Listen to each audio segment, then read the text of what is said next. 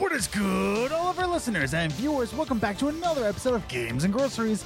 My name is Adam. And I'm Liz. And we got our second dose of the vaccine. Hooray! We're here talking about can retro games, can they work in modern games with our special guest, Andrew Orsi, who also got his second dose and is 2 weeks out of it. Yay! But first, we got some segments for you. Yes, we do. Here we are. Yeah, I am exhausted. Yeah, I'm sore and tired. Like, I'm really tired. Yes, like just doing that intro, I was going all over the place in my mind. I'm like, okay, here we are. I also did a guest spot last night with Greatest Story Ever Played podcast. So yeah, and I was like, yeah, dude, I'm fine. And we were recording, and I'm like, oh, I'm not fine, am I? Yeah. So. Yeah, your symptoms hit you a little later than mine did. Oh, yeah. Especially today at work. It was just tremendous. Yeah. A lot. But, here we are. We're doing it. We got the vaccine. So, good stuff. But, why don't we get the show started, though? We got our good friend Andrew Orsi on the show. Yeah. It's going to be a lot of fun. Super fun. So let's get the show started. But if you want to hear us ramble on some more, we got another podcast for you. It's called What's the Biz? It comes out every Tuesday, and you can check it out. Me and Liz just ramble on about random stuff. So go give that a listen if you want to hear more of that, I guess. But we want to remind everybody that we're on social media. We're on Twitter at Gaming Groceries, or you can follow us individually. I'm at Ace the Grocer. And I'm at Journey First. Or you can follow us on Instagram, Games and Groceries, all one word, because I share pictures sometimes, but I also ask you a question about the topic on the podcast. Hooray!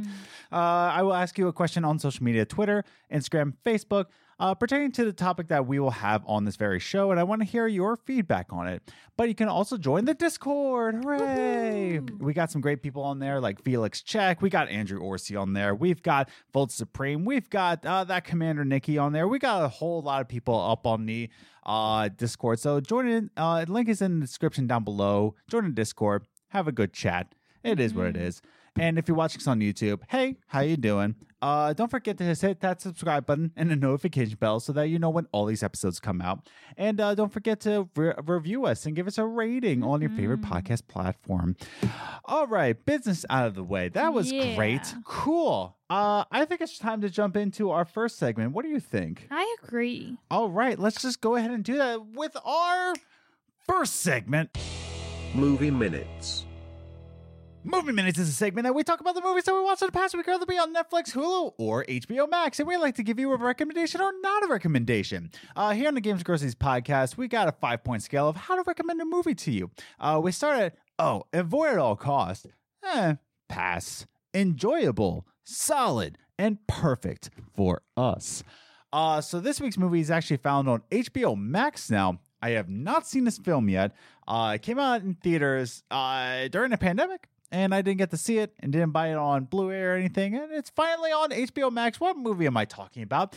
It's Christopher Nolan's Tenet. Hooray! Tenet is now on HBO Max starting sometime early May, I guess. Yeah, I think it's just the beginning of May.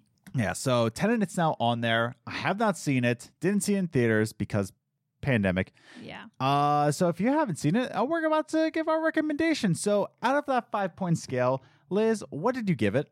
I gave it an enjoyable. Now, to give it a little bit, I wasn't paying attention in the first 10 minutes. I was organizing.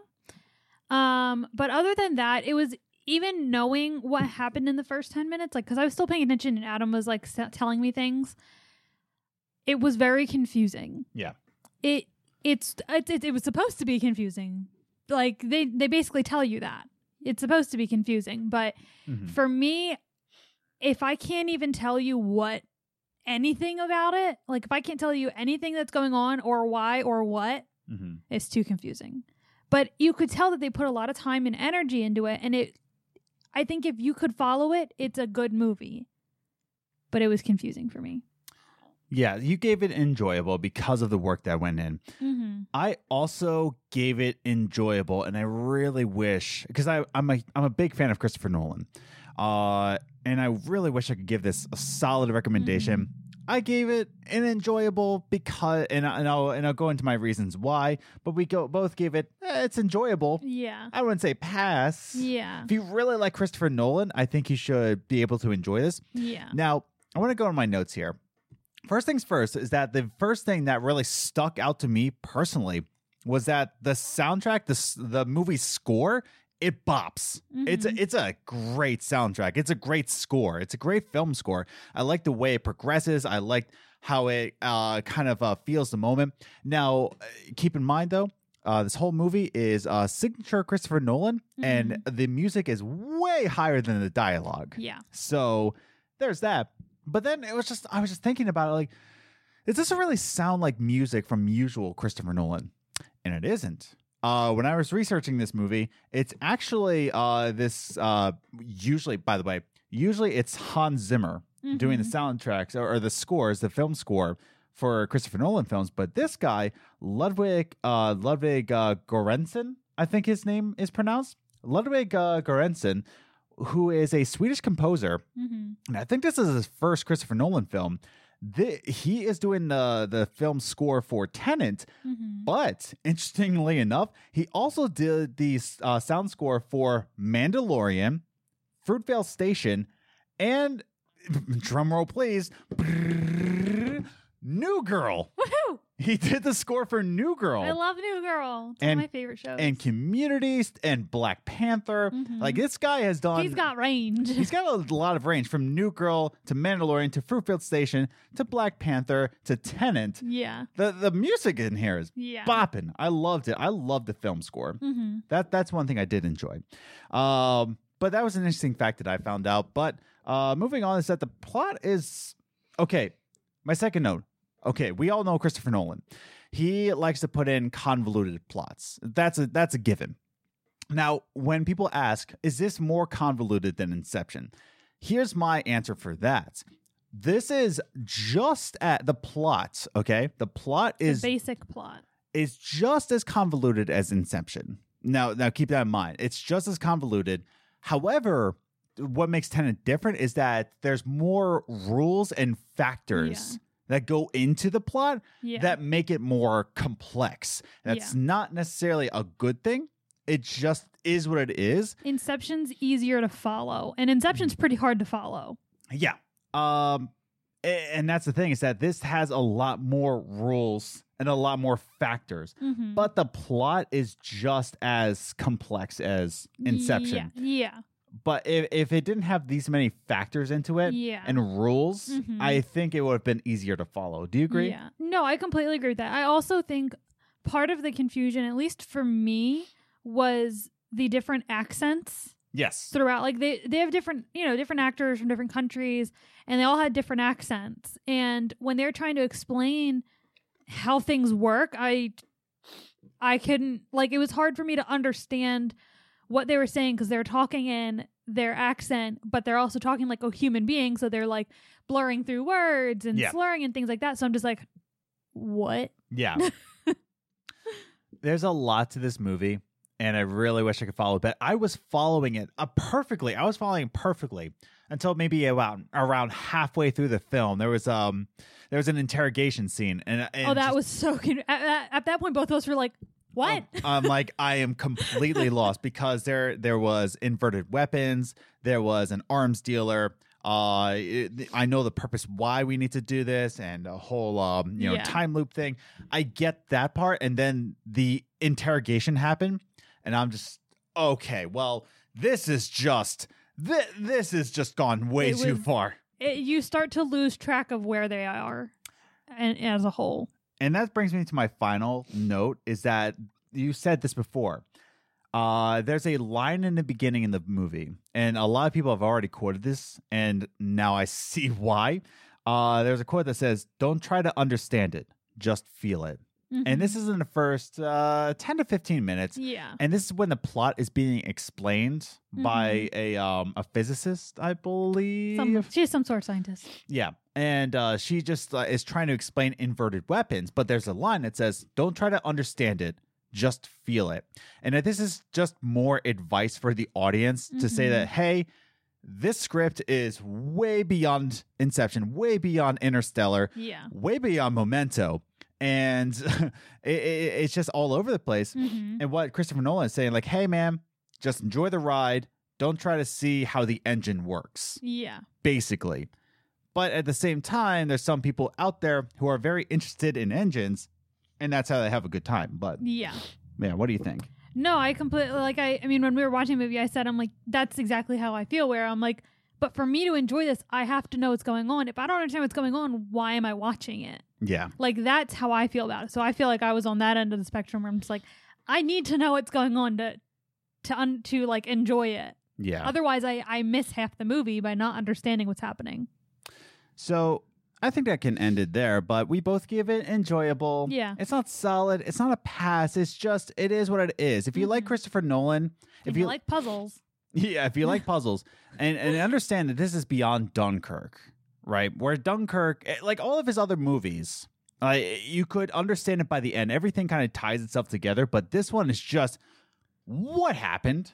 I don't even think he knew what was going on. Yeah, the actors didn't know. Yeah.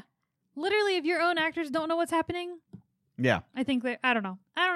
So that's our brief review of Tenet. It's now on HBO Max. Yeah. Go check it out for yourself. See if you get it better than I did. And maybe you can explain it to us. Yeah. I want to watch it again and just to see. Yeah. Kind of like Inception, where they're like, you get it more once you've watched it a couple times. Yeah. So I definitely want to watch it again. But, that's our brief review. Yeah. So that brings us to our gaming news section. So why don't we just go ahead and get into that section with our second segment. Top 3 Gaming News. The top 3 gaming news is the gaming news that we saw in the past week, and we like to rank it 3, 2, 1 just to give you a condensed version of, hey, what's going on in the gaming industry? Oh, wow, there's a lot that happened. There was? Kind of. There was a lot of interesting things that happened this week, and I want to actually get into it. This is a very minor piece of gaming news, Yeah. and a lot of people might say, like, Adam, why did you pick this? First of all, it's our show. We can do whatever we want. So that's one thing. And number 2, there's actually an interesting point that can be taken from this piece of news. It's about Mass Effect Legendary Edition. Hooray! It's coming out soon. Yay! Am I going to get it? No. But, well, for one, we're trying to save up for a move. Hooray! Yeah. And 2, it's going to be on EA Play soon. Like, it's going to be on EA Play soon. And I got a Game Pass, so therefore, bang. So, Now there comes a point where we talk about game preservation, and this is one of those examples that says, like, oh, is this part of game preservation? Is this part where it says that, oh, we're taking an old trilogy, we're remastering it? Is it really preserving it when we're just upping it to modern gaming? Now, there was a quote from an interview from PC Gamer, where they actually interviewed the project director and the environment director, and they got a little piece of info from them, what they're preserving.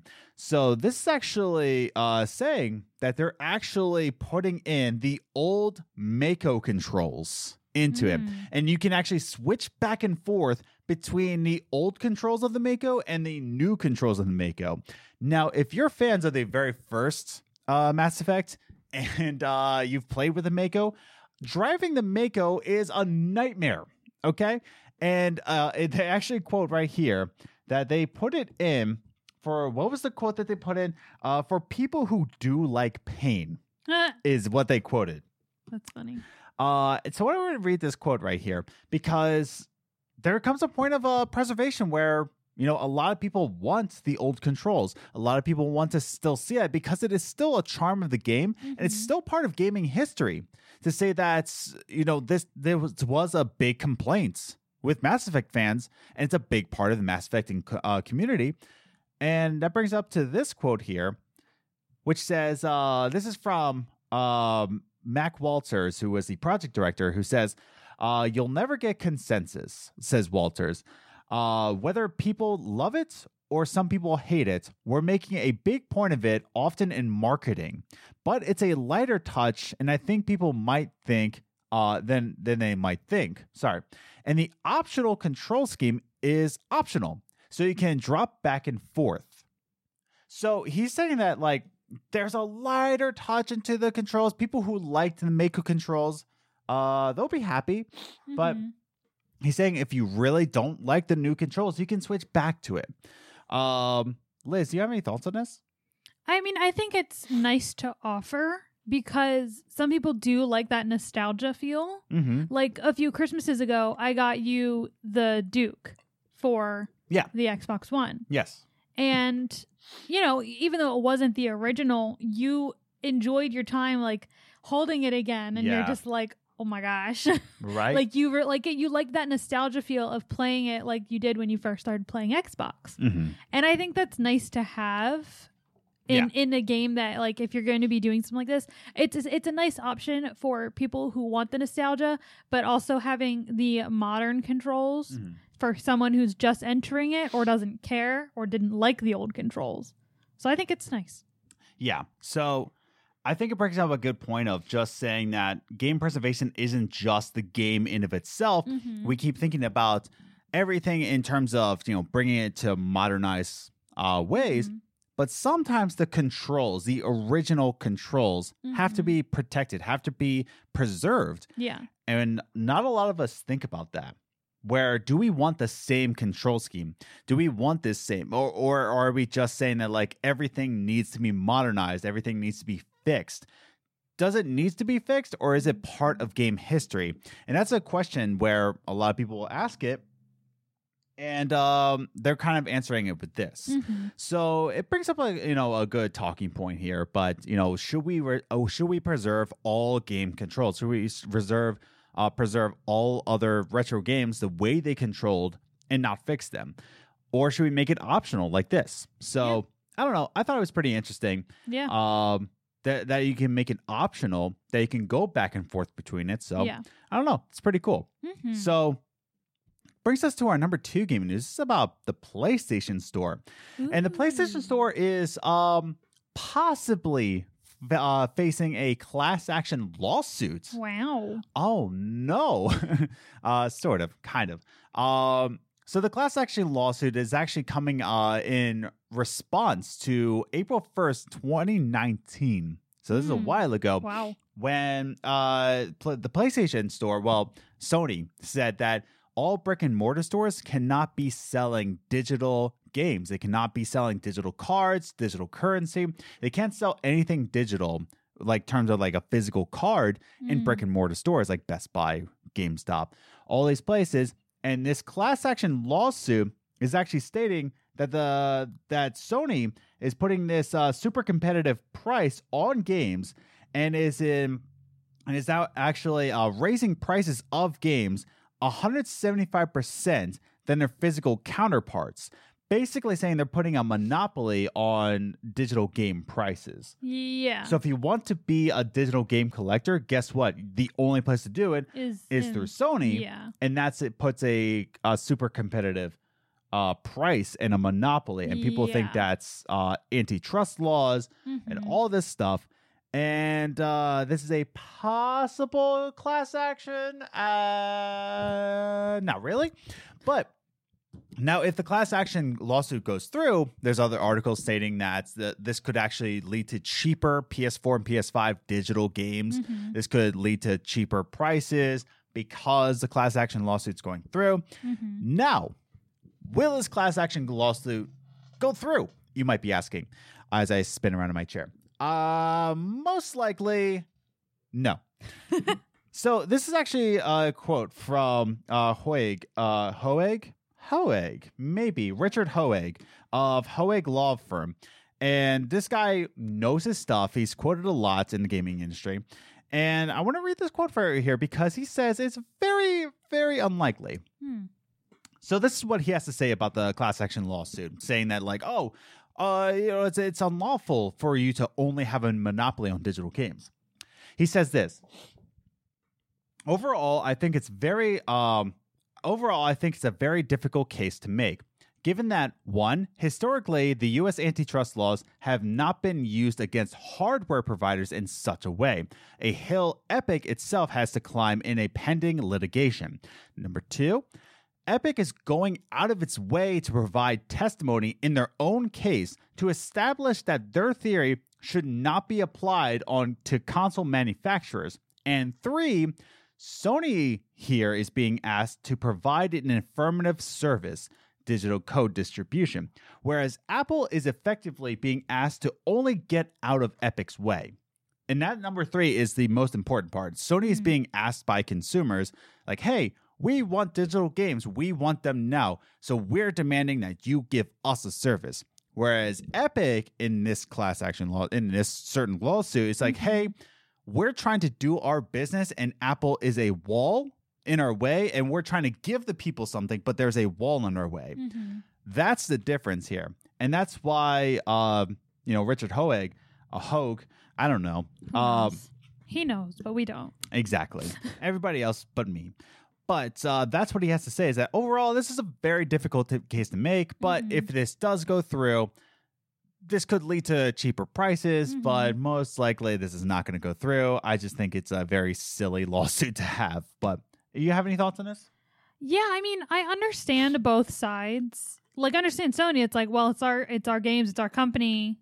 So, like they can, in the end, it is up to them. Right. But at the same time, it really isn't fair to the consumer that they have to pay either these astronomical prices for physical games or have to only buy them in the Sony store. Yeah. And you can't buy any Sony products outside of that store.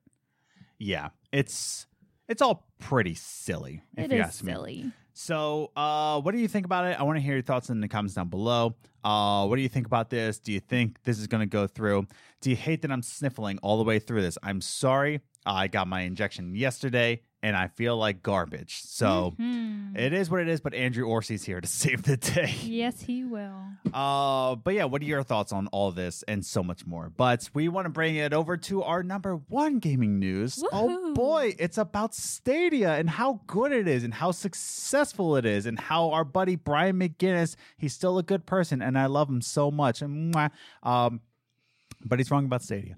So Stadia apparently is falling through because our good friend, I wish she would come on the show, but she won't because she's too good for us.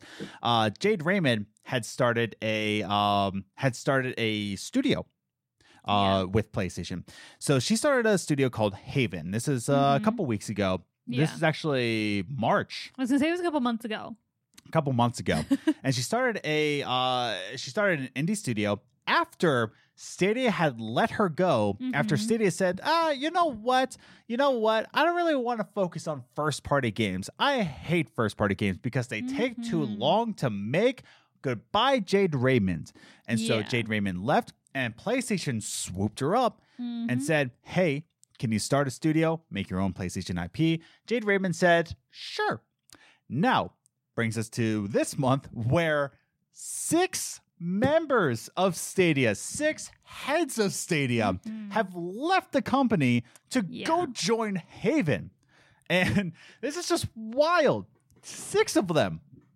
And I want to include here that one of the 6 is none other than, I have it written down. I'm so sorry. Sebastian Puel.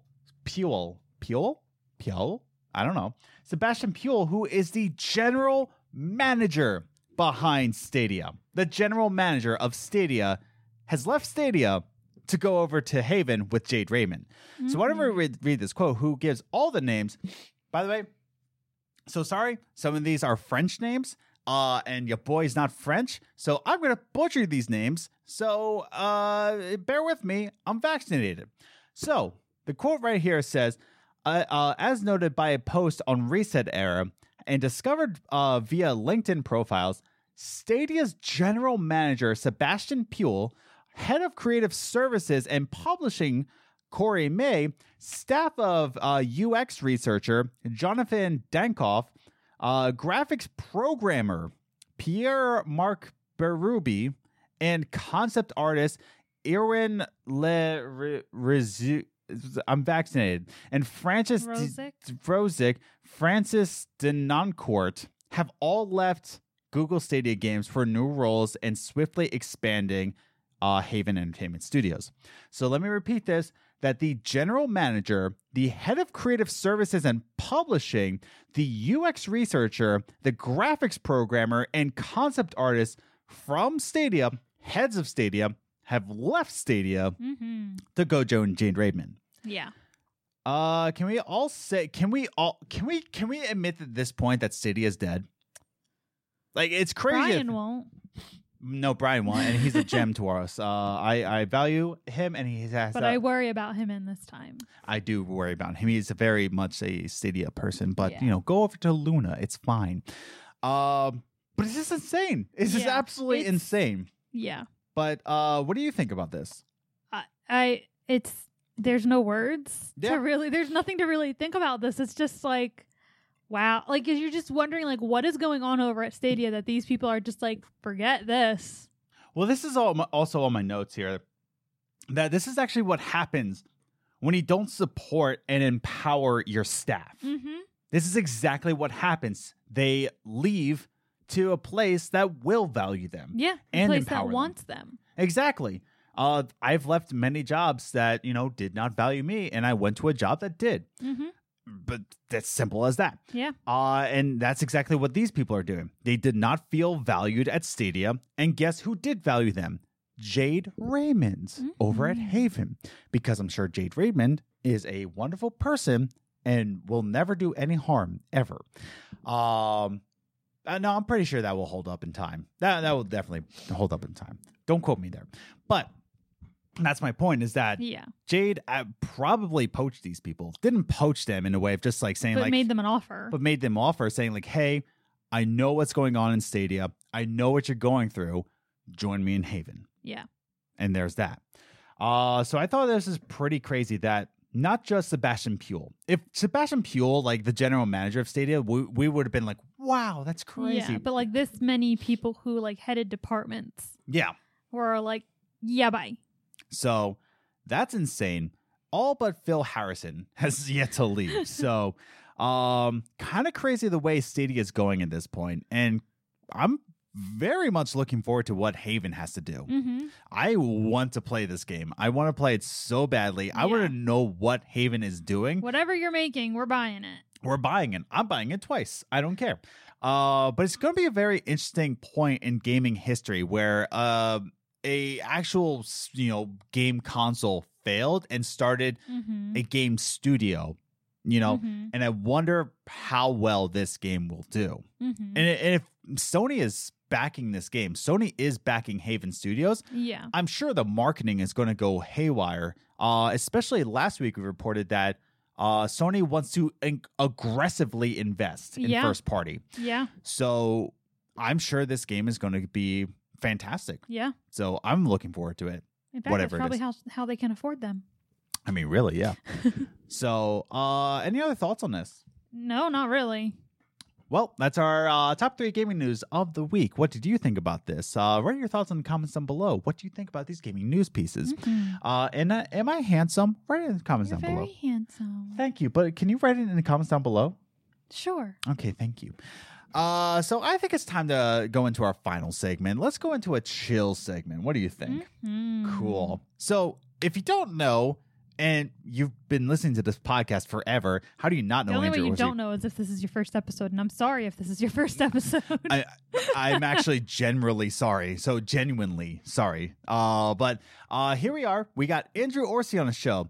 I've lost count of how many times it's been on the show. I think this is 6. I thought it was 7 for a second. I think it's 6. I guess we'll ask him It when might he's be on. 7. Yeah. Now I don't know.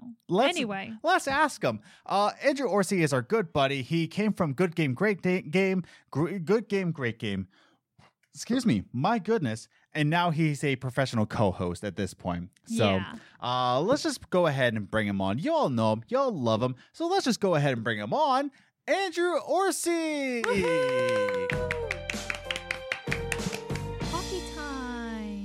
All right, everybody, we are back with our special guest who's been on the show 6 or 7 or 1,000 times. We've all lost track at this point, and he's just going to take over Games Groceries at this point. It's Andrew Orsi.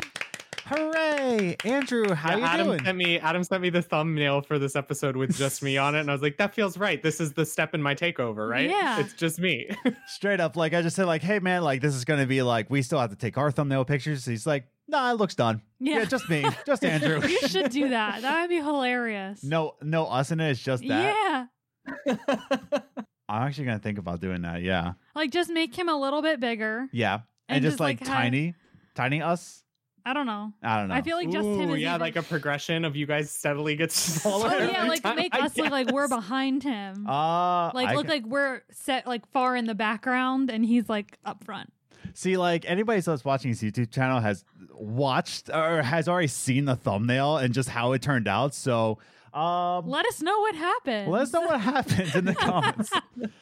Yeah, come back in time, please. Come back to the past. Please tell us what's happening. Really? Yeah. Let us know what we decide. I'm waiting for the Twitter DM right now that lets me know.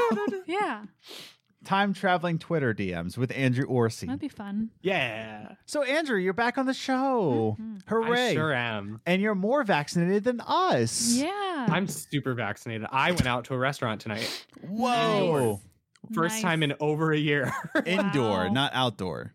Indoor. Yeah, I've done a few outdoor things. Not even a lot of those, just because even in New York, outdoor was Mhm. crowded. And like the problem was even doing an outdoor, there's so little space because they're trying to create outdoor seating on the street, essentially, Yeah. that most of the restaurants ended up just building another building. And I was like, is that outdoor anymore? I'm not sure. Yeah. Well, like my dad had gigs like for his band and they would just do it in a tent with heat lamps. I'm like, is this still outside? Like, how does this doesn't feel correct? This is just a loophole. You're indoors.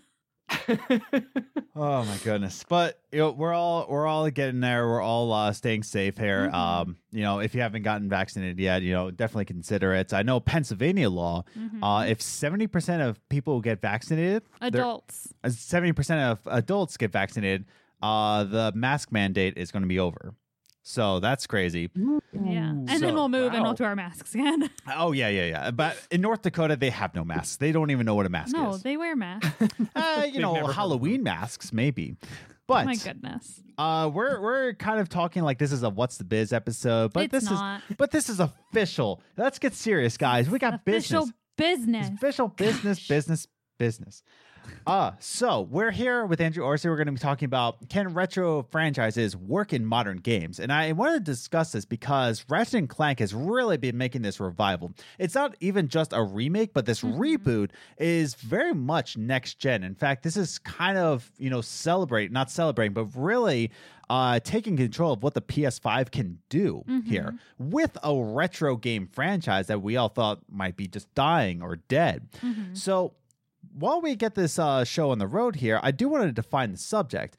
I'm going to go around the room, you know, me, you, TV Andrew here, and talk about, you know, what is the main differences, right, between games of old, the way we played video games versus modern games of today. And Andrew, since you're our guest here, you got a lot of knowledge on retro games. You're pretty much the retro game king, apparently. I'm just old. What do you think? What do you like? What do you think are the main differences between the way we played games in retro and modern games today? I think there's two. It's kind of bare bones, just my initial gut instincts about it, but I think there's two facets. I think one is you have to consider that the age group has shifted. Back in the retro gaming era, video games were being made for kids very specifically. And that's what they were marketed towards and blah, blah, blah. Versus nowadays, I think you have a much wider audience for video games, and the developers have gotten to a point where they're acknowledging that and where they recognize that, like, oh, we now have people who literally grew up playing video games and okay, they're in their 30s or 40s, but they're still playing them. Yeah. So just the types of games you're developing and the ways the developers want you to engage with the game is going to be different because they're marketing to a larger age spectrum. Yeah. But then I think the other thing is just like the style of, first of all, there's more capability nowadays. Advances in technology change things inherently, and that was always going to happen. Oh, sure. But I think you also get games that are more about, like, back then it was sort of like save points were not everywhere. Autosave features were not a Yes. thing. Mhm. I remember like my old platformers, it was the kind of thing where you would get as deep as you could in the game, and when you ran out of lives, it would give you a password. And if you didn't write that password down, you had to start the Yes. game from the beginning Mhm. again. God about that. Yeah. Including that kind of Aladdin and thing. Lion King, I think did that too. Yep, Yeah. they did. Yeah, I think Mhm. so. I never really got that far. Those and then Tiny Toon Adventures for the Sega Genesis. I remember having just pictures of the codes. That's right. Oh my God. Yeah, like passwords aren't really a thing anymore because, if you don't have autosave in your game, then what are you even doing? Yeah. It's almost like a feature that like we don't have autosave. I still freak out when I'm playing a game and there's no option to click save. Same. Yes. like- Same. Like it's like ingrained in me, like, no, where do I save? yeah. Like I get so nervous closing it. I'm like, okay, that was the autosave symbol like 2 seconds ago. But I need to click Yeah. save. Yeah, I've been playing the new Pokemon Snap, and every time I like go to play a different game or shut off the Switch, I'm like, are you gonna remember that I took that picture? It was a really good picture. Are you gonna remember? Yeah. Yeah, exactly. Liz, what do you think? When we're talking about, are the differences between retro games and modern games? Well, like, what are the main differences that you think about?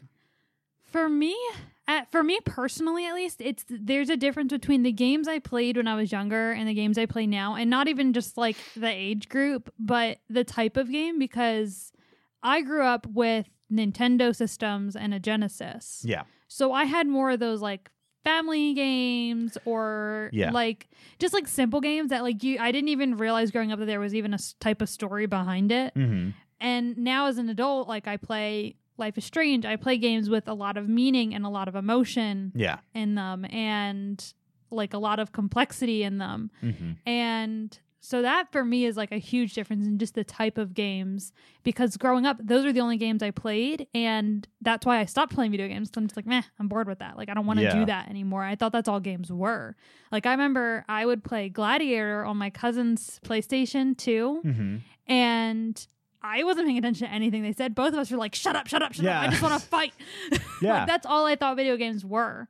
Mhm. So now as an adult, like that's the biggest difference for me is just the type of game Mhm. that I'm playing and capable and like able to play. Cause like they didn't have things like Life is Strange and Detroit when we were growing up. Yeah.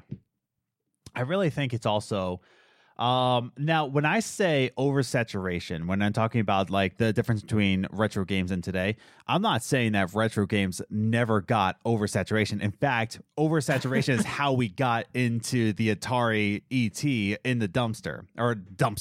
The place where the landfill. The Landfill. dumpster is where it's supposed to go. Yeah, exactly.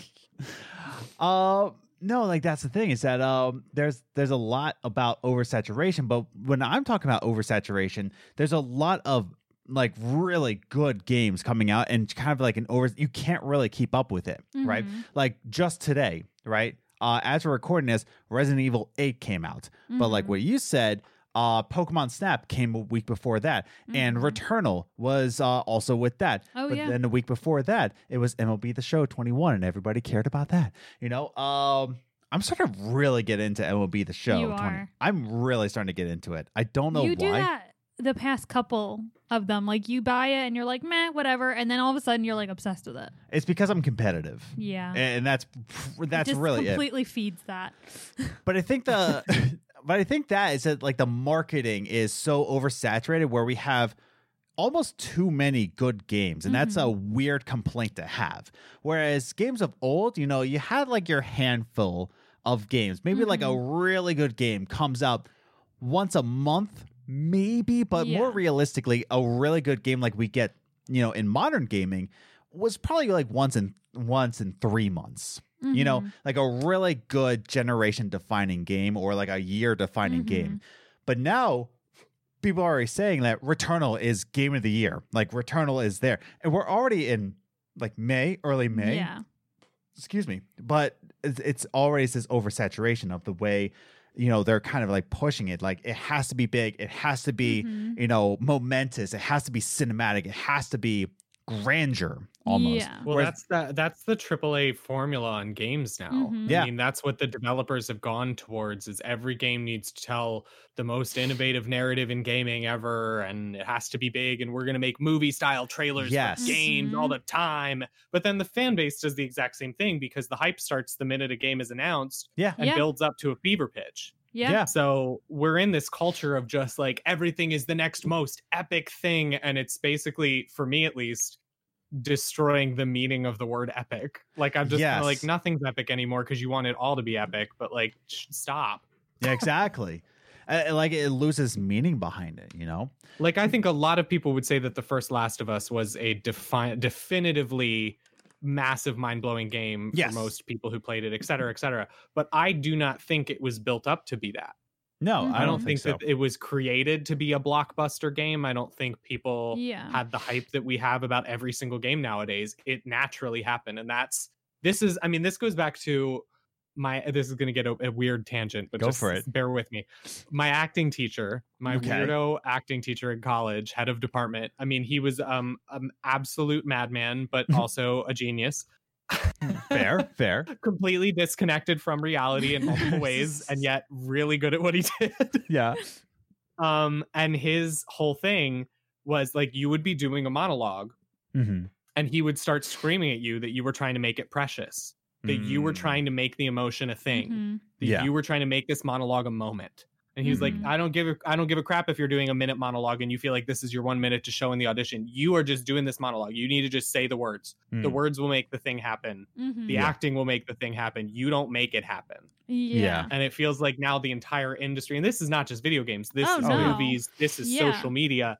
Everything is like everyone is trying to push every little thing as a big moment. Yes. And Mhm. everything can't be a big moment. Yeah. So Yeah. we all Yeah. need to settle down. Yeah. That's fair. I could just be an old man now and I'm grumpy, but it makes me Yeah. very tired. Yeah. Yeah. Well, I was going to say the same thing. Like the movies we watched growing up, you can tell they weren't meant to be like huge and memorable, but they all defined our childhood. Mhm. Like, Right. you know what I mean? Like they weren't meant to be huge blockbusters. Yeah. Like I'm sure they made The Lion King, but like, this is cute. Sure. And it's like, Yeah, I'm it's sure. this huge thing.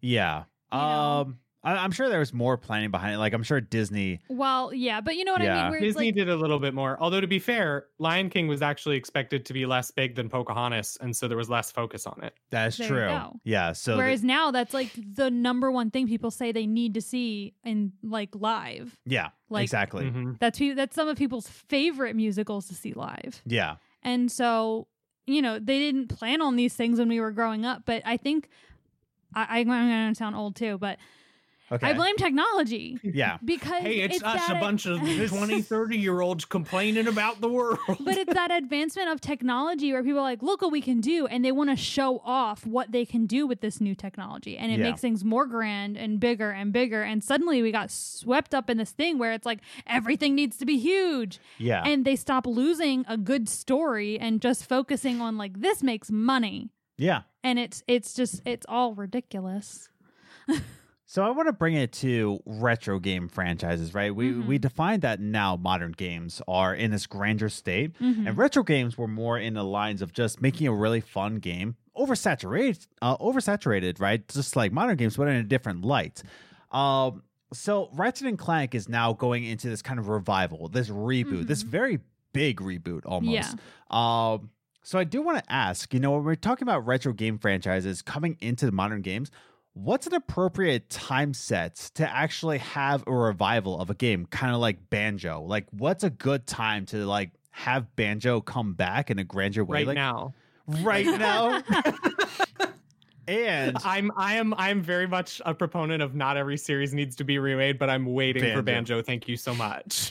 well, my second question is, how should it be done? And let's bring it over to Andrew. He wants Banjo back. He thinks it should be now, but how should it be done? Zach is counting on you here. Oh, I know. He's gonna hate whatever answer I come up with because I'm sure he has Yeah. the strongest opinion in the world about it. I'm a latecomer. Zach was a proper Banjo fan back at the time. Right. I mean, first of all, it needs to have the lighthearted sense of humor of the Mhm. first one. The weirdness, you can't this is what I think like a game like the Final Fantasy VII remake kind of failed at, is that it tried to lean into the fact that it was a massively popular game. And it said, we understand what you guys liked about this, and we're going to overemphasize that. We're putting Sephiroth in the first part. And it's like, he's not supposed to be here yet. Yeah. I get that he's a cool villain. He's a cool villain because he came up halfway through the story and was all of a sudden this world-shattering power. Like, you know, it's too much of it, that the developers of that remake did too much of a knowing wink to us, which took away the spirit of the original game. The first and foremost thing is you need to have your developers and your writers and your creative team play the original game through like 2 to 3 times at least and understand why it was special. Exactly. And then whatever you want to do from there, however you want to modernize it and innovate it, as long as you're holding on to the spirit that you have learned about what the original was and why it deserves the remake, then I think you'll be headed in a better direction than some of what we get. Yeah. Rather than this was popular, there is nostalgia, money, money, money, which is sometimes I think what developers do. Oh, always. Yeah, Liz, do you have any thoughts on this? Yeah, for me, when it comes to like doing these like remakes of these old games, part of me is like, cool, yay, now we can play them on our modern systems. But I don't know, for me personally, I'd rather just play them on my system. Yeah. And maybe that's just because I still have my original systems and I have that option, because we have all of the games my family had for our Nintendo and for our GameCube. Yes. And so I don't need the newer version. I can go back and play my original. Sure. And at the same time, it's kind of like what Andrew said. It's like sometimes they're just making it for money, and that kind of makes me feel dirty for playing it. Yeah. Like it's like, I know you're doing this because you think you can make money off of me. Yeah. And I don't want to prove you right. Oh, that's how I feel about Mass Effect Legendary Edition. It's just like, listen, I know. It's just like I want to, but we did reports on our number 3 gaming news is that they're bringing back Mako controls, the original Mako controls. So it's kind of this weird thing of like preserving old. Are you suggesting that I can still get my tank stuck in the mountains of a remote planet and flip over by accident? You can totally do that. They're bringing those controls, and he quoted saying, "For those who enjoy pain." Yeah, they're bringing it for you. But it's really cool to think about it like that. But like you said, like it kind of makes you feel dirty in that way. But I think the appropriate time to bring back a game franchise is I agree with Andrew right now. Because I don't think I think the big games from like the 90s and the early 2000s, like this is your time. Yeah. This is when, because our developers are refusing to give us accessibility to old games, which are still just come on. Yeah. Exactly.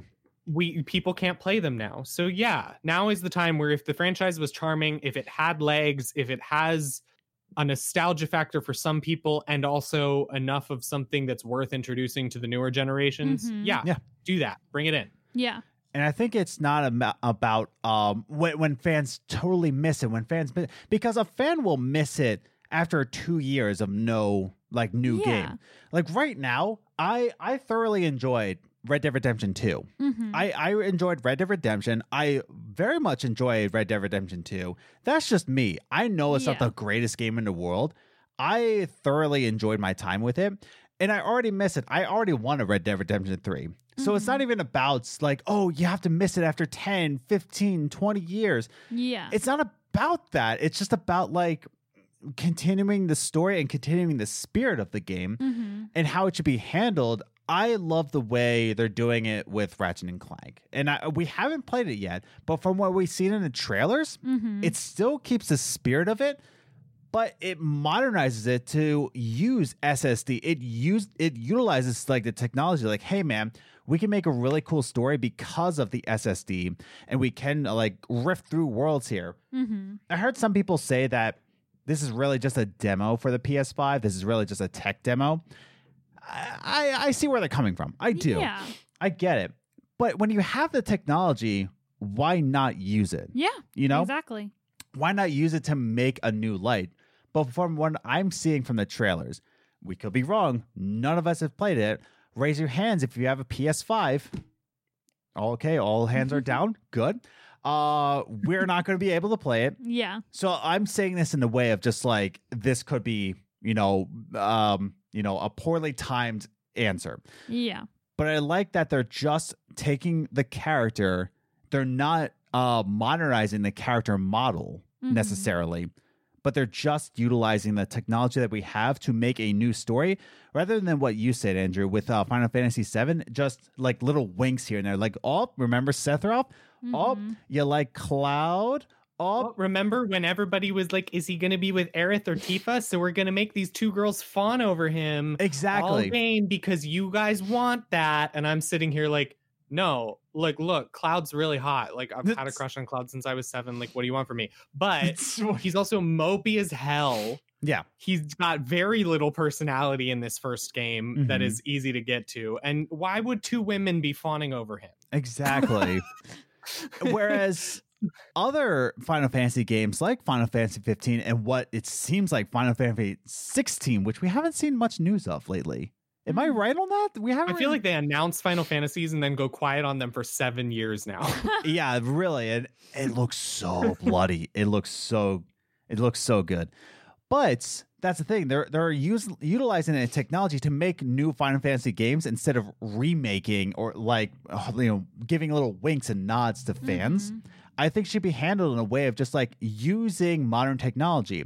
Look at games like Banjo. Like imagine like all I would even say, did either of you guys play the Ratchet and Clank 2016, the PS4 reboot? I did not, and I played the demo, and I just didn't get it. See, I played the whole thing because it was on the free play at home that PlayStation did during the pandemic. I forgot to get it during that. I picked it up.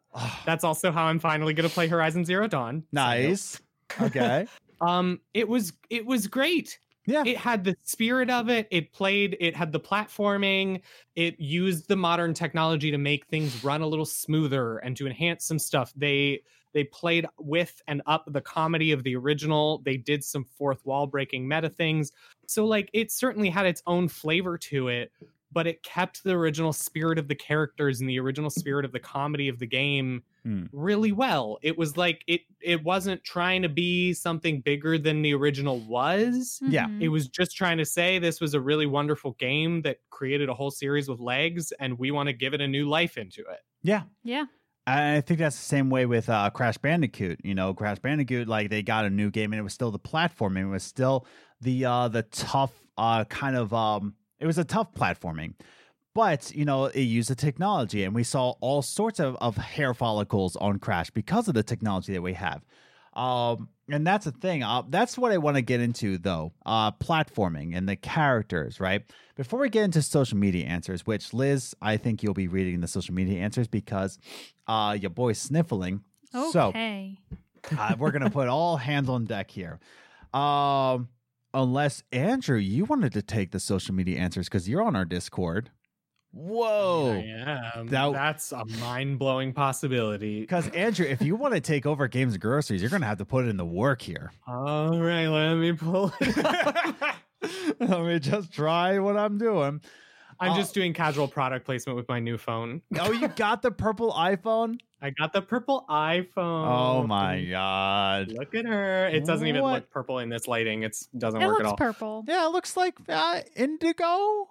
I mean, I'm purple shirt, purple iPhone. Here I am. Yeah, you're basically Barney the dinosaur is what we're saying. No? No. That's not what we're doing? Mean. No. I'm just wearing the ace flag. That's all I'm doing. I thought we were talking about Barney, but okay. It's like the same thing. It's basically, do you think Barney is ace? That's a whole different. I love you with no sex. You love me with no sex. That's a what's the biz topic for another day. So yeah, I want to actually ask a question first before we get into social media answers. We talked about how there's platforming, right? We talked about, Andrew, you made a good point that games were designed for kids back in the day. And now we're getting more modernized that, we're adults now. We need grown-up things, right? We need solid food. But do we think that retro game franchises, right? Do we think these are dying? Do we think they're dead because of the platforming, because of the gameplay? Or do we really think it's because of the character designs like Banjo, Glover, Conquer, right? Like that they were animals and they were cartoonish. Sly Cooper. Do you think it's the character design or the gameplay itself? Andrew, what are your thoughts? I think it could be some of a little bit of everything. I think the characters can still be wonderfully charming. I mean, people still fall for new games that have very distinct art styles and weirdly cartoony graphics, or you know what I mean? I don't think hyper realistic graphics and human main characters make or break whether a game is going to be successful. Do I think that we now have people who makes me feel old to say it, but have come into the era of gaming where graphics were good and where everything was human and where narratives were already being told and where games felt like movies. So now they have that expectation. So a platforming game just isn't going to make sense to them. Yeah. Sure. Yeah. I think there is some of that. But like for me, I don't know. And the pandemic has really highlighted it just because I don't have the energy to engage with narrative games much right now. Fair. Yeah. I haven't finished Last of Us 2. Oh no. I haven't finished I Last of Us 1. started to do it and then I did a trip out of the city. And so it took a few weeks away from it. And then I came back and I was just like, I don't know. It's awfully sad. And I'm sad too. So yeah, I know what you mean. That's fair. So I'm not doing like heavy narrative games right now, and mindless, simple platforming games that I can play in the background have been a lifesaver at the moment. Yeah. So I don't necessarily like, for me, the platforming is actually lovely. And this is coming from a person who once upon a time hated platforming games. Yeah. And I'm still bad at them. I just have learned to love them. That's But fair. I don't know. I mean, yeah, I think there's a bit of a cultural shift. And I think it's now that we have multiple generations engaging in video games that changes. The different generations are going to engage in different ways and have different expectations based on what they grew up around. Yeah. No, that's fair. Liz, what are your thoughts? I think part of it, of why we feel that shift, is because, kind of like Andrew said, like, I don't think it matters the character. Like, yeah, they're still charming, they're still nice, but we still have platformers today. They're just different. Like, we have Unraveled. Yes. And that's the same thing. But I think the reason why we see like Ratchet and Clank and things like that as children, and why we have a harder time playing it as adults, is because our subconscious sees that as child. Like, that is for a child. And I am above that now. I am a man now. Like, you know what I mean? Yeah. Like, I feel like our subconscious just tells us, like, no, I can't play that anymore. That's for children. Yeah. I'm an adult. I'm going to play this much more difficult game. No, I get that. And that really goes into the way society goes. Is that, like, right now we're all, 30, 31, 30, 20. I'll be 28 in August. 30. We're all in there. Old. We're all in the old. And we're all having this expectations of society saying that, like, oh, where's your house? Oh, where are your kids? Oh, where's your white collar job? Oh, and it's just like you'll always have to have this format in life that you go into these animal, like, cereal box mascot kind of characters. And I think that's what kind of killed the retro game franchise, because we still have platforming in modern day. We still have these gameplays. We still have collectathons in games. I really do believe that. I believe it because I've been playing it. But it's more, I think, the character designs, that it's less cartoony, especially talking about Banjo-Kazooie with the... no, that's Animal Crossing. Wait, no, Banjo's dialogue is, like, kind of weird too, if I'm right. Well, Banjo has, like, Gruntilda does everything in verse, and like they just had weird character, like, quirks as to the ways that they spoke. And Kazooie was sort of brash and loud and annoying and just sort of yelled at Banjo all the time. Yes. It was just like, it was very cartoonish. And nowadays, to be an adult and to even watch a cartoon, you're judged. To watch anime, you're judged. Yeah. Like, anything that has to do with colors and outline drawings, that nope, you can't do that unless it's The Simpsons. Then you're fine. Unless it holds some sort of adult topic. Yeah. Like, because even think of the platformers you play now. You wouldn't have played them when you were 10. They're not interesting. Yeah. You play very serious platformers. You play Unraveled and Celeste. Yes. Like, and Hue. Like, you aren't going to play Hue Bro, when if you're I 10. played Celeste when I was 10, I don't think I could even fathom what was going on with that game. Exactly. Like, Yeah. you, Nope. even though you still I would play have quit because it would have been too frustrating and I wouldn't have understood anything behind it. Yeah, exactly. Yeah. So I feel like, yeah, we still have platformers and they're still fine to play now. Mm-hmm. I think it's playing those old games that we played when we were younger that in our brains we're like, no, we can't play that. That's fair. Like, that is like pure, like, you only play it when you feel nostalgic. You're not going to seriously sit down and play Banjo-Kazooie. Yes. Like, your subconscious doesn't allow you to do that. Mm-hmm. I agree. I think it's a good time to jump into something that we call social media answers. Hooray! Something that we call it. Nobody else would call it that, but we call it that. We call it that. We call it that. Hours. Everybody else calls it torture -0. What? Fine. I'm vaccinated. What? So we got some social media answers. All of them are on the Discord. Hooray! Join the Discord. Woohoo! Or else I'll send Andrew Orsi after you. Ooh. You both said that's a threat. So we got 3 of them, and I'm sure Andrew Orsi prepared himself, and he has them in front of him, right? You do? I didn't sure think you would. So, because I already said he would, and because he has them in front of him, Andrew, since you want to take over Games and Groceries, you pretty much want to be the only Games and Groceries. It will be Andrew and Groceries. And then eventually Andrew and Andrew. Andrew and Andrew. And then it'll be Andrew. He'll take away the and. It'll be Andrew. So, Andrew, why don't you take away with the first piece of game news, I believe from Commander... No, Absolute Prodigy is first. So... Actually, our first one is from Volt Supreme, and he said, can you please expand on the question a little bit?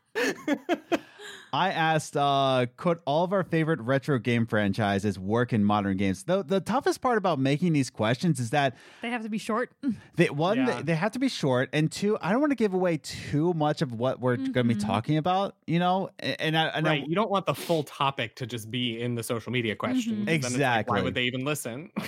Exactly. So I just those are the hardest parts. So so you got that one, and go ahead, take it away. Okay. So our first one is from Absolute Prodigy, and he said, considering that we're currently in the reboot, remake, remaster season for games, every game that had any sort of following previously that's going to get remastered will still do well. Mm-hmm. I'm just waiting for a remaster of Ape Escape. I also don't believe that retro franchises are dying or dead. People are still playing these games religiously. They may not have new people playing those games or knowing about them. Yeah. And I totally agree with that. But Andrew, what are your thoughts? Yeah, I do think like that's the thing. We have to remember that the retro franchises and the retro fan base, while sure, there's probably a few people getting added to it every once in a while because they talked to their friends who loved old games and brought them in. That is not the rapidly growing fan base of video games at the moment. No, yeah. But for someone like me, like I will go back and find a way to install Doom from 1992 on my computer and play it again. Yes. I will absolutely continue to play that game probably for years and years. You know, if it's game that I loved, then I probably loved it for the gameplay because like we've said, the stories and the graphics and the things that are sort of intrinsic to modern gaming were not so focused on back then. So it was about the gameplay, which is a part of the entertainment experience. And so that meant the entertainment experience was successful. Yes. And especially like I've said in the past year, I think on other episodes, I just wanted comfortable, familiar entertainment. So and that's completely fair. And I think that's exactly what you said, that you know, because of the pandemic, we're going back into retro games. Yeah. I certainly have. I want to go back to my old childhood and like play old games. Now, again, yes, I am, you know, racking up points in MLB The Show 21. That's a whole different story. But I think I had the most fun with Tony Hawk's Pro Skater 1 and 2 Remaster. Only because like it brought me back to my childhood in a modernized way. Yeah. You know, I could play it on my new console, but I've sunk so many hours into Yeah. that. And I hate that Xbox did not keep track of how many hours it put in. It's one of those games on Xbox that just says like, oh yeah, we don't keep track of your hours. I'm like, please, why? I need to prove that I'm sad. But Liz, what do you think about Absolute Prodigy's answer? No, I agree that like if a retro game is successful, it's going to be successful now because again, look at how many people flocked to Animal Crossing for the Switch. Yeah, true. Mhm. Because and it wasn't even just the adults who were going back and playing it because they had it when they were younger. They brought their kids along. I have younger cousins who all like obsessively played Animal Crossing when the pandemic started. Yeah. And so was I. Like I'm 27 and my cousin I think is like 13 or 14 and both of us were playing it obsessively. Yeah. Because she was playing it for the first time and I was playing it for like from back in my childhood. So I think like that's a perfect example of like something that was successful when we were younger is going to be successful now because you're going to have us who love it and want to re-experience it. But at the same time, we also want to introduce it to the younger generation that we have now. And I mean, again, look at Pokemon Snap. Yes. That's all anyone's been talking about on Twitter lately. I completely forgot they were making it and was like shocked when I saw people talking about it. I'm like, oh, wait. Oh, yeah. Oh, man, I want to play. I know. It's a really lovely true to form remake. It is exactly, I mean, not remake, it's a new game, but like it's what I wanted it to be. Yeah. They took the simplicity of the first one. They made the environments more active than the last one because we have the technological capacity to make them more interact. You know what I mean? So they basically took a classic series that people have clamored for years, that they've talked about how much they used to love, and they found the heart of it and they did a new one. Yeah, exactly. And I think that Absolute Prodigy got it like right on the nose. Yeah, and like you said, I do agree with it that, there's still a fun fan base. Like for me, I am still waiting for like a remake or I just want a port of Jet Set Radio Future. Like Jet Set Radio or Jet Grind Radio. I don't care which one, whatever you want to call it with the legal reasons. I don't care. That game and Jet Set Radio Future onto the Xbox, PlayStation, everywhere. I just want a port. I don't want a remaster or remake. I know that's too much to ask for, but come on, Sega.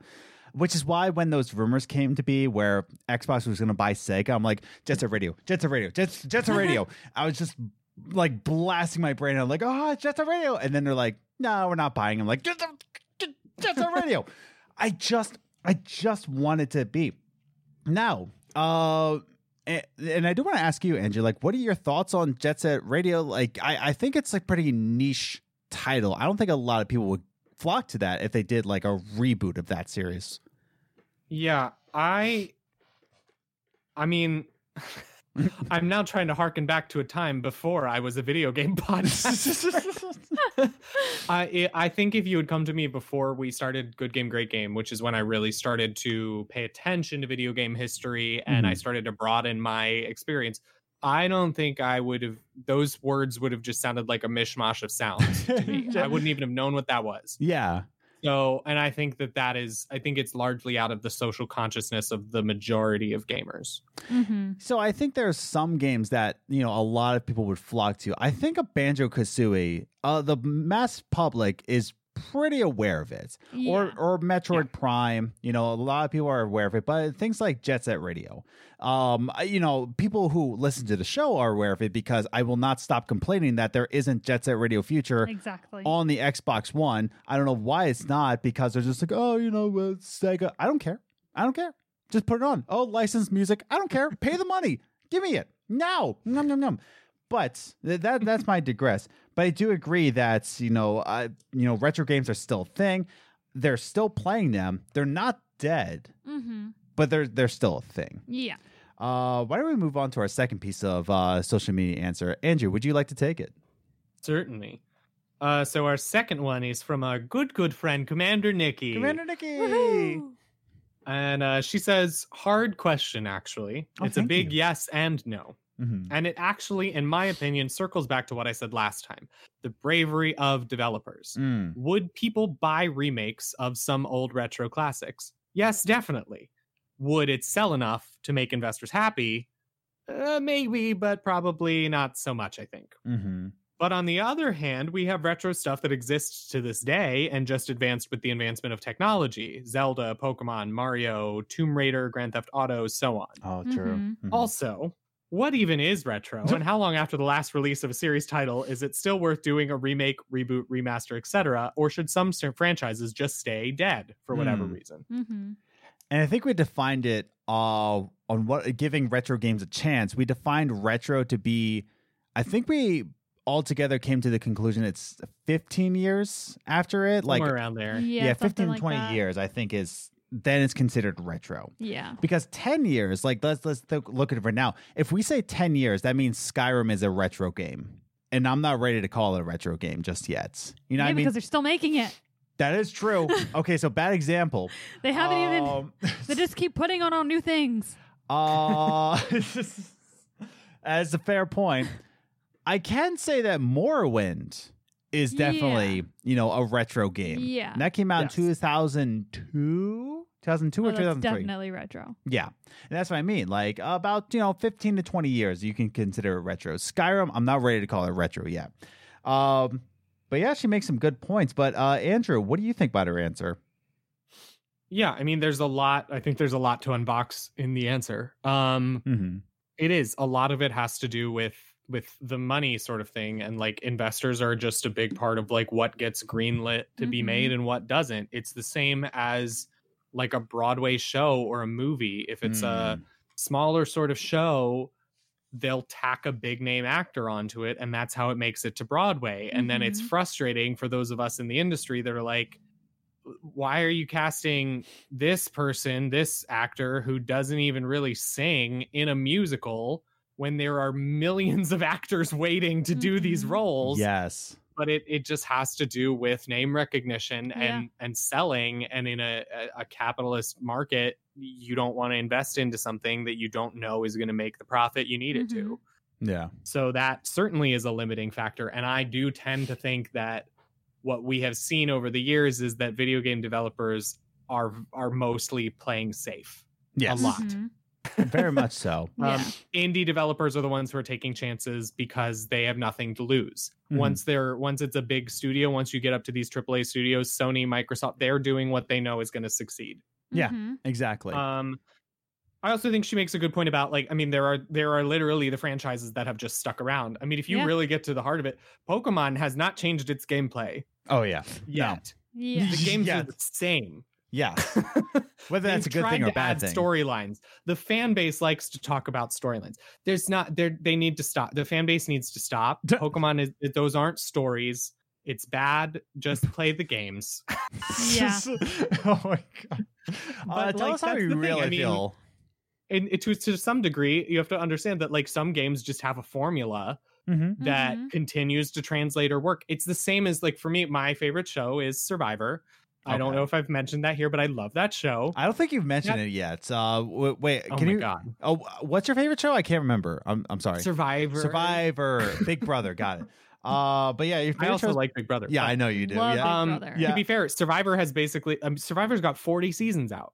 Yeah. Is it 40? And if you 40 seasons. I And used if you to really get watch- down to the heart of it, Yeah. the structure of the game is the same as it was in day one. It's Yes. advanced because people know more about it, so people come onto the show knowing what to expect. Versus Right. the first season was 16 people like, Yeah. they're putting us on an island. What do we do?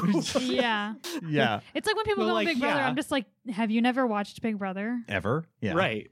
Mm-hmm. Anyway, So it's like, yeah, and Big Brother is the same kind of way. It is Yeah. really still the same format. I mean, Yeah. Big Brother gets a little crazy with the twists now, they're a but little obsessed with their still. twists. Mm-hmm. But yeah. it's a matter of like, yeah, there's a natural evolution, but at its heart, it was a formula that worked. Mm-hmm. And it just continues to work even Yeah. in a modernized context. And I think that is the key in her final point of like which franchises should remain dead versus which ones deserve a remake or a remaster are the ones where it's like, okay, well, we'll just get to the core of the gameplay. Mm-hmm. Would it translate? Can we put this in a new coat of paint with some graphical reduxes and some quality of life improvements, and will it still work? And my example for this will actually be the first Fire Emblem, Shadow Dragon and the Blade of Light. Okay. They ported it onto the Switch, just like did an English patch because it was never actually released in America. They did an English patch, and then they basically just ported the original game. It was only available for a limited time because Nintendo keeps doing that weird thing where they only sell stuff for 3 months. I don't understand, but here we are. Yeah. But the thing that they did was, I mean, at its heart, it's a Fire Emblem game. Yeah, Fire Emblem is like now more anime, and Three Houses is a bit too much of a dating sim for me. But like, at its heart, Fire Emblem is a tactics game, and a tactics game still works. The formula of a tactics game is still interesting to people. It is a more complex version of chess, you know? Yes. And so the quality of life improvements that they added were a fast forward feature because the game moves really slowly, and a save state where you can do things because it was a little punishing. Like Fire Emblem was very much, if you messed up partway through the chapter, you were going to have to play through the really slow chapter all the way again, you know? So the save state, and I used those quality of life things. And then I went back and I was like, I'm just playing an old tactics game and it's still enjoyable. Yeah. So there are certainly ways to bring games back if they have the legs to do it. Yeah. Yeah, Liz, what are your thoughts? I don't really remember her answer at this point. Oh. I'm sorry, I talked for 500 hours. No. Because it's my show now. It's all about Andrew. I know there was something that Andrew said that I wanted to comment on, and I don't remember what it was because it was like one of the first things he said. So we can just skip me. Oh my goodness. Yeah, but that is the case though. That it all comes down to bravery of the devs, you know, and it sucks that you have to call it bravery. It really is. It sucks, but like you said, Andrew, indie games are taking the risks because they can. You know, it's their game. They don't have to answer to anybody. They don't have investors. They are their own investors. In fact, the investors are Kickstarters. You know, Kickstarters, Indiegogos, like all these things. Itch.io, like these are the investors that they have to go off of, and these are people that are already supporting on what they do. Like, hey, this is a game I want to do. Oh man, I really back that. Can I do that? Yeah, totally. But and that's the thing is that the people that are sitting on these franchises, like Sucker Punch with Sly Cooper, right? Maddie did a really good video on it, so definitely check that one out. But you know, they're really sitting on Sly Cooper there, but you know, they're really focused on Ghost of Tsushima right now, which is getting a whole full-fledged movie on that. It was the fastest selling PS4 title, PS4 IP. And yeah, they're sitting on these IPs like Sly Cooper, but they have to be like risky enough. Like, listen, do people still care about Sly Cooper? Yeah. And I think a good way to test that, and I think I said this before, is that once you put out a remaster collection, just a remaster collection, that's it. That's a good like tip your toes. Like, oh, do people care? And if they buy it up, oh, they care. There you go. Yeah. That's kind of what I like about you know, remasters, because it does benefit the gamer. Such as, I don't know, Tony Hawk's Pro Skater 1 and 2 remaster. Kind of dips your toes into it. Do people still care about skateboarding games? And I say, yes, sir. Please more. Thank you. And they're like, oh, he does care. Except there's not going to be anymore because they are absorbed into Blizzard, and that's another story. But it is what it is.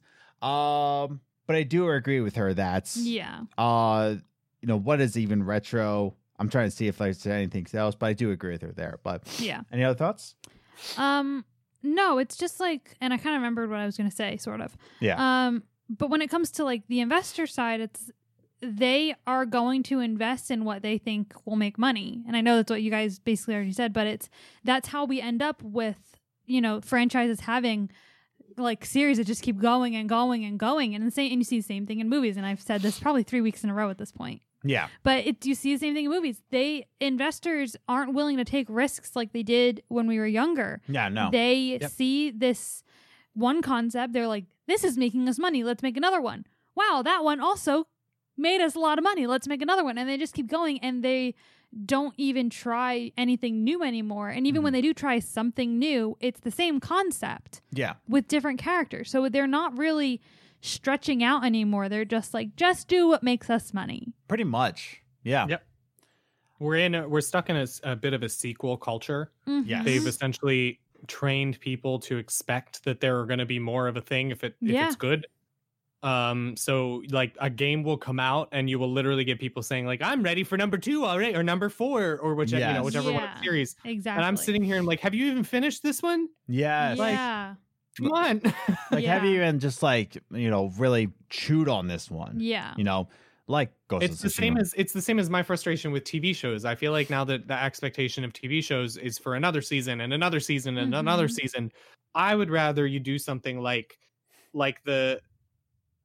something that is a contained story. When you conceptualize the TV show or the video game series, conceptualize the whole thing. Yes. Make it a trilogy. Say it's gonna be 3 games. Here's the story we're gonna tell. If you're just doing 3 games, the way you can tie those together is so much more narratively satisfying than just continuing to try to like pump out another one because it made money. It's Yeah. the same as like Lost.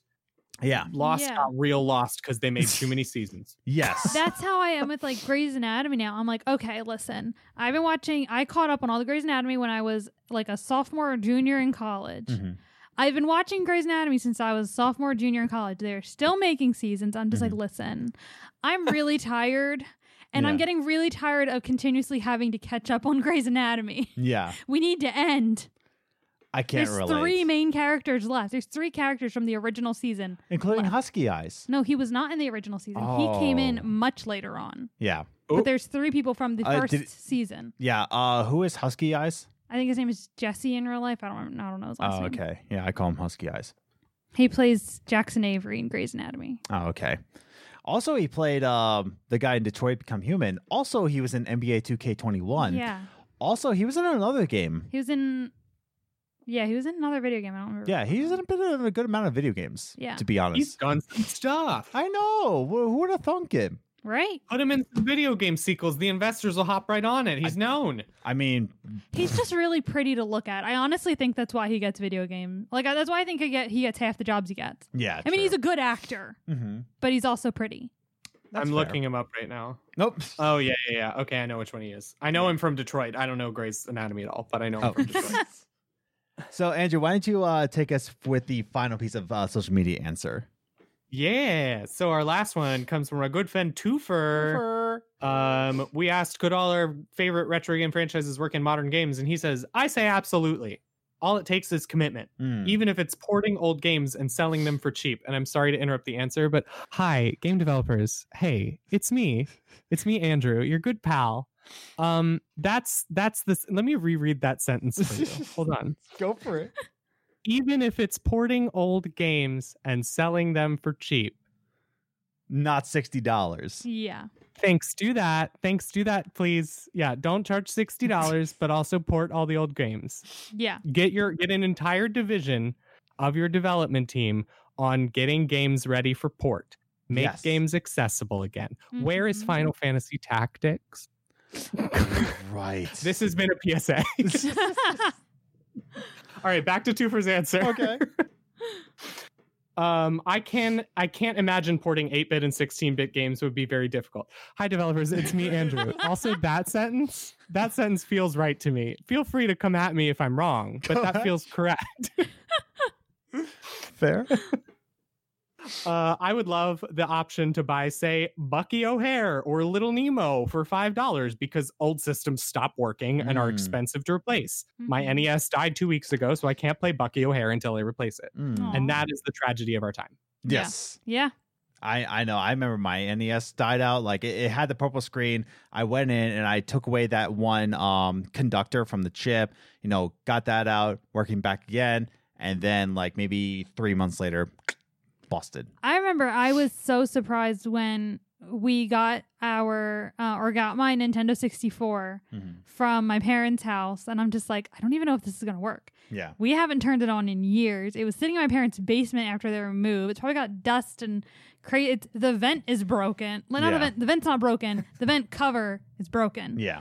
But it's like, and it just worked. And we're like, oh, Yeah. that's nice. Well, I And- opened it and I cleaned it up. Well, but yeah, you did clean it. But Yeah. it's like, Yeah. you never know with those systems. And yeah, Yeah. it's scary. My Sega Genesis is still pushing through. Mm-hmm. Got Yeah. some life in it. But my Wii Really? gave up. Really? I plugged it in. I turned it on one day. It was on for about 2 seconds of recognizing that it was a normal functioning machine. And then it proceeded to blank out the screen and just go. Oh my god. And that was the end of Andrew having a Wii. Oh my god. I was just thinking about getting a Wii Yeah, we too, were just like, we should get a Wii. but never I was mind. really grateful No, I that I was one wasn't. of the 3 people who purchased the Wii U because I can still play my Wii games. That's fair. We should still get a Wii though. Yeah, we should. But I miss Wii Fit games. They were fun. I think I can say that we all agree with two first answer. Oh yeah. Yeah. Yes. I think that 16 That just bit- like kind of encapsulates the entire conversation. Oh yeah. 2 for 1 the comments of the year. And Of the Oh. year, it's only May. oh no, I already gave that Wow. to Felix Check because he commented Oh my my mustache. God. So You I you've demeaned the value of your own Oh award. no, I'm sorry, Twofer, but Felix still won because he commented my mustache. So as I'm still getting a little bit tired and woozy, and I'm still sniffling, and I'm getting actually a little bit warm. So I think that brings us to closing thoughts. Okay. Because Because Adam's dying. I'm dying a little bit. I feel like tomorrow is gonna be. I hope tomorrow's. Well, gonna, you'll probably be better tomorrow. I hope so. I do. It'll have been 2 days since we got our shots. Also, not complaining about the thing. I'm not going to be one of those people on Twitter like, oh man, oh the side effects on the shot was worse than what I got before. I'm like, I'm not complaining. All I'm saying is what I'm feeling. Yeah. That's it. Like, It is affecting the show. it could also be allergies too. It's probably a mix. It's probably a mix. Yeah. Both So coming at once is not a great Oh, no. thing. yeah. Should have done this sooner. So we're gonna go into closing thoughts. Thank you too for, by the way. I think Andrew definitely agrees with you. I think we should sell these older games, just for $5. That's it. Kind of like what Xbox is doing with old Xbox games. Like you can buy Knights of the Old Republic port for $10, and that's amazing. Great. Yeah. But okay, that brings us to closing thoughts. So I'll go, Liz will go, Andrew will have the last words on the show. But really, here's the thing about this. When we talk about can retro game franchises work in modern games, I think retro games can work in modern games as much as developers want to make them work. Mm-hmm. Do you want to just make it a port? Do you want to just, dip your toes first just to see if it will work? I don't think that's the right case to do it. I think it's great for ya boy because I would love a remaster of Jet Set Radio Future and Jet Grind, Radio, Jet Set Radio, the first Dreamcast game. Sure, whatever. I would love those. Mm-hmm. But that's not the way to do it. I think the way to really bring out retro game franchises is the way that we saw from Crash Bandicoot, the way we saw from Ratchet and Clank, the way we're seeing it in Skyrim being sold for the 35th time. Really just bring it to modern consoles. Yeah. But not only that, tell a new story. Use the technology. Bring up these old games. I would love Glover on the Xbox Series X, if that is a thing. Oh, Nintendo Switch. be interesting. Oh, Glover on the Switch. Oh, what are we doing with our lives? Glover on Switch. Glover should be on the Switch. Glover should be on Switch. Anyways, okay, closing Remastered. I don't think we need a remake. Glover on Switch. Or like what Pokemon Snap is doing. Yeah. Use the technology that we have and just make a new game, and that's the way you can really test the market. Mm-hmm. I think that, just giving a remaster package can only do so much. Yeah. True. But what do you think? No, I completely agree. I think that retro games can succeed in today's market Yeah. if you do it right. Yeah. You don't just throw out a game and say, oh, look, like it's a retro game and look, we made it available to you. But like go off the ones that were really popular in the early 2000s, ones that like everyone loved, everyone flocked to, Yes. and say, look, your childhood is back. Yeah. Your childhood has returned. And that's why I think everyone is like in love with Pokemon Snap right now, because it's like, it's my childhood Yes. in my but it's on this and it's great and I love it. And, so I think they can succeed if it's done right. And Yes. I don't know exactly what is right until I see it. Mm-hmm. But, you have to choose delicately. I agree. Andrew, your closing thoughts. Yeah, I mean, I think a lot of kind of the direction both of you were going. I think that they should have a set of minds looking through their game catalogs Mhm. and seeing what is there and look at each one. Is it a part of a bigger franchise? Does it have Mhm. more of a fan base? If it has that, then look at the ways you could do a remake or a reboot or a remaster or whatever you want to do. Look at what would improve that game, how would it lend itself to some modernization, and would it still be able to work? And that can be the way you dip your toes in. Versus if it's a game that people are quieter on, or if it was a one-off and you're not 100% sure, I don't think there's an excuse to not port most things. Yes. I don't think it takes that much manpower or energy. I would pay 3, 5, 10, depending on the game, for some of my old things to be accessible to me again. Yes. Like, it's a small way to make money for what I think is a relatively small amount of labor, unless I'm really wrong. If you're a game developer and you have worked on a port and it took you all of your energy and your life savings poured into it, please feel free to DM me and I will release a public statement that I was wrong. Yeah. But I think it seems like a relatively simple, just porting it and making it accessible nowadays. Like, it feels like we're locked out of so much of gaming history right now. Yeah. And so much of our gaming childhoods and that. And so do that. And then if that happens to blow back up, oh my goodness, maybe you have a franchise to revive, and now you can your investors will now support you making a new one in that series. Yeah. And then you've got another thing instead of just the 35th release of Skyrim. Yes. Yeah. Like, I don't know what to tell you. It can be anything. It can be any kind of game. The concepts of games, like, that's why we have stuff in genres and why gameplay tends to follow formulas. I mean, the reason that Doom is still the Doom 2016 reboot is an excellent example of how to do it. It honors a lot of what the original one did, while quality of life improvements and speed improvements made it a fast-paced, fun version of what Doom could be.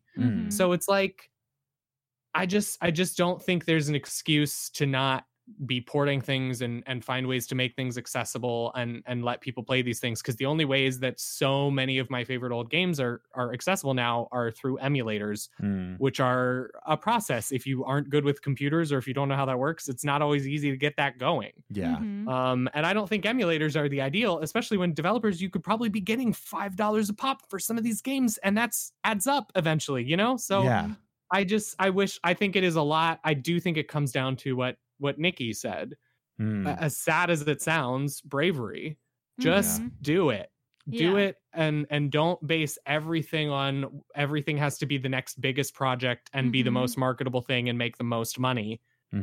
Find small ways to keep money coming in. We hear about game developers struggling with money all the time. Great. Find small ways that require minimal amounts of labor to get little sources of revenue in.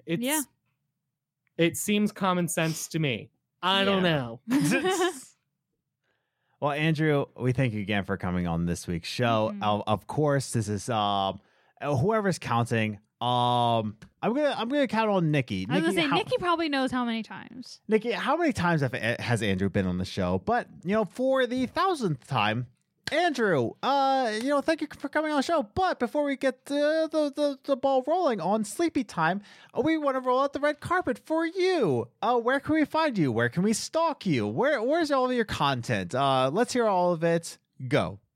Yep. I am at Andrew Orsi on Twitter and also on a fairly silent Instagram. Same. If you want to, I know I've been teasing the idea that I might stream over the past 4 months, and we're still here not doing it yet. But my Twitch handle is IronDad1. If you want to follow and find out if I'm ever going to do it, that's where it would be. Fair, because I'm bringing dad energy to the queers on my Twitch. That's my goal. And then if you want to follow my acapella group, we are Black to Gold Music on Instagram. And you can find us Black to Gold on Spotify. We've got 3 singles out now. Nice. One of them is a finalist in the Acapella Open for 2021, which is tomorrow night. So by the time this episode comes out, we either won or lost. Hey. Yay us or aw. I'm going to estimate that yay. Yay. Yay, Andrew. I don't think estimate's I'd the like right to hope word. that yay. I think there's at least one other. I know one of our I've seen all of our competitors already. Yeah. I think there's one that is the winner. It's not that I don't think we're good. They're just really good. Yeah. Now, before we end the show, Andrew, was that other competitor? Andrew, you understand that was a mirror, right? That wasn't. What? Yeah, no, that wasn't a computer screen. That was a mirror. That was What is you. a mirror? Please explain mirrors to Well, me. no, Go. like there's this piece of glass that's reflective. Okay, now when you sing, you might see yourself singing, so it's actually not another person. It's actually you. No, I don't believe that. My dog would disagree. No, you were the winner the whole time. Oh, Wow. Christopher Nolan. Oh no. Okay. Ooh. Okay, I'm going to end the show here because I got to sneeze. So, we thank you for listening to this week's Games and Groceries episode. I legitimately almost said, what's the biz? Thanks for listening to this week's Games and Groceries. Follow us on Twitter at Gaming Groceries or on Instagram. I share things on there sometimes. Games and Groceries, all one word. And Andrew Orsi, for the 1,000th time, thank you so much. And, we hope you're never going to come back. This is your last time, by the way. You say that every time. Bye, everyone. I'm actually leaving the internet tomorrow. Thank God. But Oh my goodness. thanks again for listening to this one. Be sure to follow Andrew on all the socials. He's going to come back. Pretty sure he's going to come back. It's final at this point. But thank you for listening to this week's episode. Just stay safe out there. Keep striving, keep gaming, and we'll see you in the next one. Bye.